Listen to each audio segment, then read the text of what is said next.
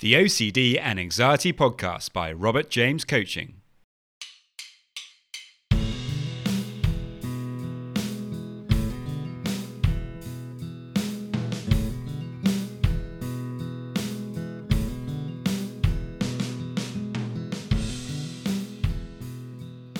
Hello and welcome to the OCD and Anxiety Podcast, where we explore how to have a more positive relationship with anxiety disorders, taking back control so that you can start living the life you choose and not the one chosen by your fears.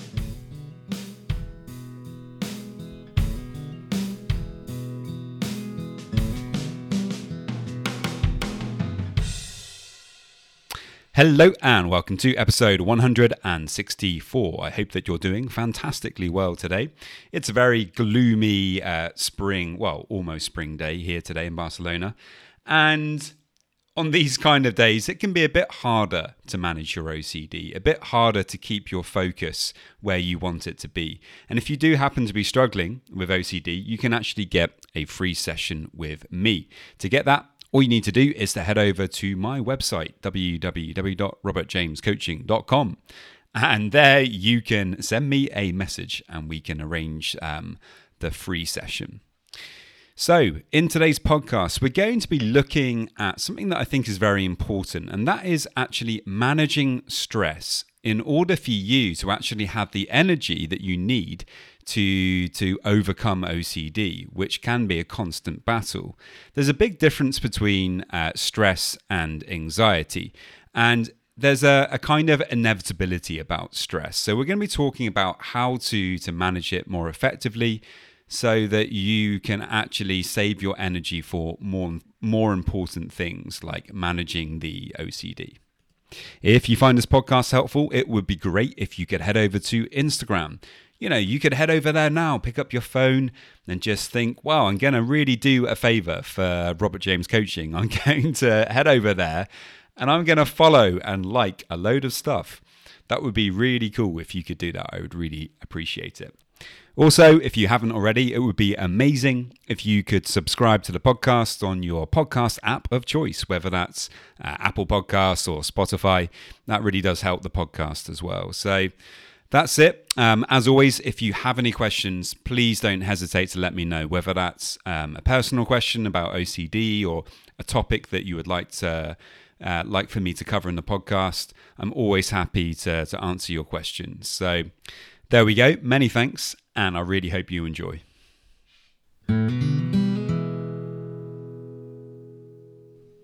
We're going to start today with a quote by William James, and it's this: "The greatest weapon against stress is our ability to choose one thought over another."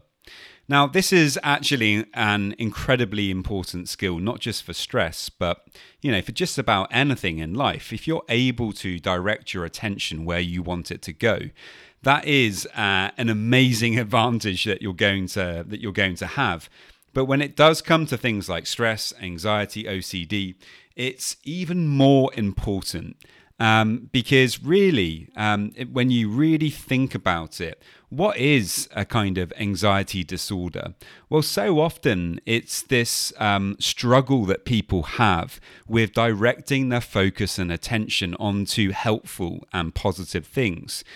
So often, if you're struggling with an anxiety disorder, you are perpetually getting lost in rumination, getting lost with your focus on something that isn't helping you, that's actually keeping you stuck. And obviously over time, if your focus tends to wander onto very negative things and we allow that to happen, then we're going to start feeling more and more anxious.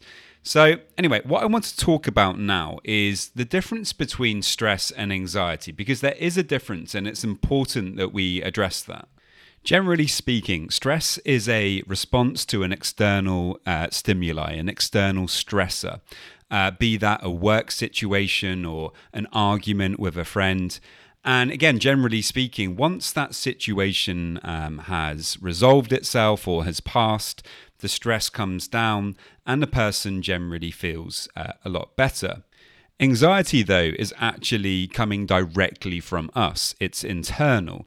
And it's characterized by a persistent feeling of dread or apprehension, even though there isn't actually anything going on in the outside world necessarily to give us that feeling. Sometimes the anxiety can be caused by a perceived risk or danger, and this is certainly often the case with OCD. One of the major problems with OCD and stress is that our modern lives are very stressful. Most people are working incredibly hard jobs these days. People seem to be working longer hours. We always have our telephones with us, meaning that the workplace can email you at any given time during the weekend or in the evenings. And so often we tend to respond to those emails, or we tend to get carried away with a piece of work at kind of 10 o'clock in the evening, when we should really be having some downtime, spending time with family or doing other things in order to relax. And on top of this, because of the situation with COVID, and now obviously the ongoing situation in Ukraine and the terrible war that's happening there, people are under even more stress, and financial stress could start becoming an issue in the future as well. And I know many people are worried about that. And then, of course, it's easy to start worrying and stressing about what's actually happening in Ukraine, the suffering of the people there, watching the news every night and finding out about what's happening. And then worrying about whether actually, things could happen like that here. And, the list is endless. There are always things going on in our external environment that if we allow our mind to wander to, we can very easily wind ourselves up about. And if we don't learn how to direct our attention, as I was talking about at the start, then we're going to make ourselves sick with worry. And if you already have OCD, then obviously you already have a lot on your plate. You really don't need a lot of external stress on top of the anxiety that you're already experiencing from the OCD. So learning how to minimize the stress in your life is incredibly important. So I'm going to be talking about some ways that you can do that. So my first tip is to focus on compartmentalization.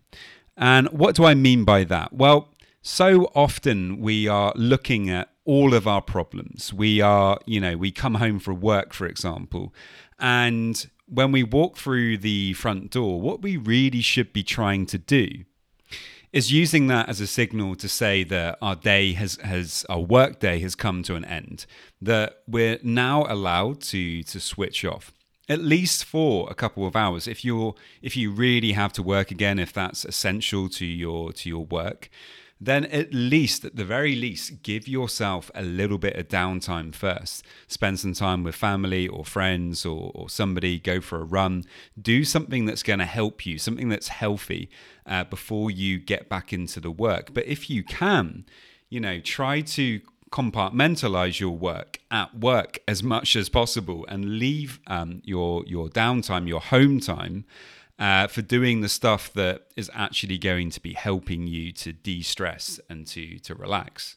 And really, when it comes to particular stressors, particular situations that may be going on at work or in your personal life that are, very difficult for you and causing you a lot of stress, the best thing that you can do is to try your best to deal with them in that moment, in that particular place. And then when you're not dealing with that thing, when you're not actually engaging with that thing, to not allow your attention and focus to keep going back to it. If you're not actually with that person right now who stresses you, or if you're not actually in the situation that you need to worry about, then there's no point in spending time and energy going over it again and again. My next tip is based on a quote by the Stoic philosopher Epictetus, and it goes like this: "There is only one way to happiness, and that is to cease worrying about things which are beyond the power of our will." Now, I think this is a really good quote because so much of the stuff we concern ourselves with, and this includes external stressors, are beyond our control. For example, the situation in Ukraine, as awful as it is completely beyond our control. So if you want to do something, for example, about the situation in Ukraine, donating money is a positive thing that you could do. But other than that, unfortunately, there isn't really very much that we can actually directly influence unless we're actually there on the ground in Ukraine or in Poland, where a lot of the refugees are coming in. We can't really influence that situation. So putting our mind into that and worrying about that endlessly isn't going to help those people, but it is going to make us feel very bad. And it doesn't mean that we don't care. Of course, we care about those people and we care about the situation. However, returning to it again and again, watching the news too much about it, is allowing our attention to go to something that is beyond our control. And that is guaranteed to give us a lot of stress and anxiety. Even in situations with difficult bosses or a partner who is perhaps behaving in a way that you wish they wouldn't. These things really are beyond our control. And if we try to force the situation to be different, we're going to wind up making ourselves feel very stressed. What we can do in those kinds of situations is obviously stand up for ourselves, to argue our points in a productive and positive way. But only those people can decide if they're going to listen to that or if they're going to change because of that. And so allowing ourselves to get completely carried away by what those people do is, again, giving away our energy. It's allowing ourselves to get stressed over something that is outside of our control. The good news is, though, that we do have plenty of things that are in our control. And that's the encouraging thing. That's the thing that makes me feel incredibly hopeful, actually, for people who are struggling with mental health issues, because we have this ability to be able to direct our focus wherever we choose to put it. And whilst you may not be able to help the situation in Ukraine, you can choose to be present and helpful and happy for the people in your life that are important to you, because that is really actually going to make a difference in the world. That really is going to make a positive difference.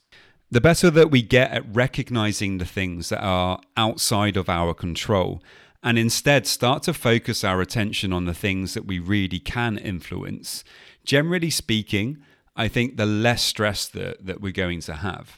My next tip then, as you may have heard me say many times before, is to exercise. Exercise is incredible for dealing with stress. When we go for a run or a bike ride or, whatever it is that you might do. Effectively, what we're doing is we're helping to process a lot of the stress hormones, and we're helping ourselves to generate more positive neurotransmitters like serotonin, endorphins, dopamine. These are all things that are going to help us to feel better. And actually, a lot of research is out there now showing that exercise is just as effective or sometimes more effective than antidepressants for anxiety.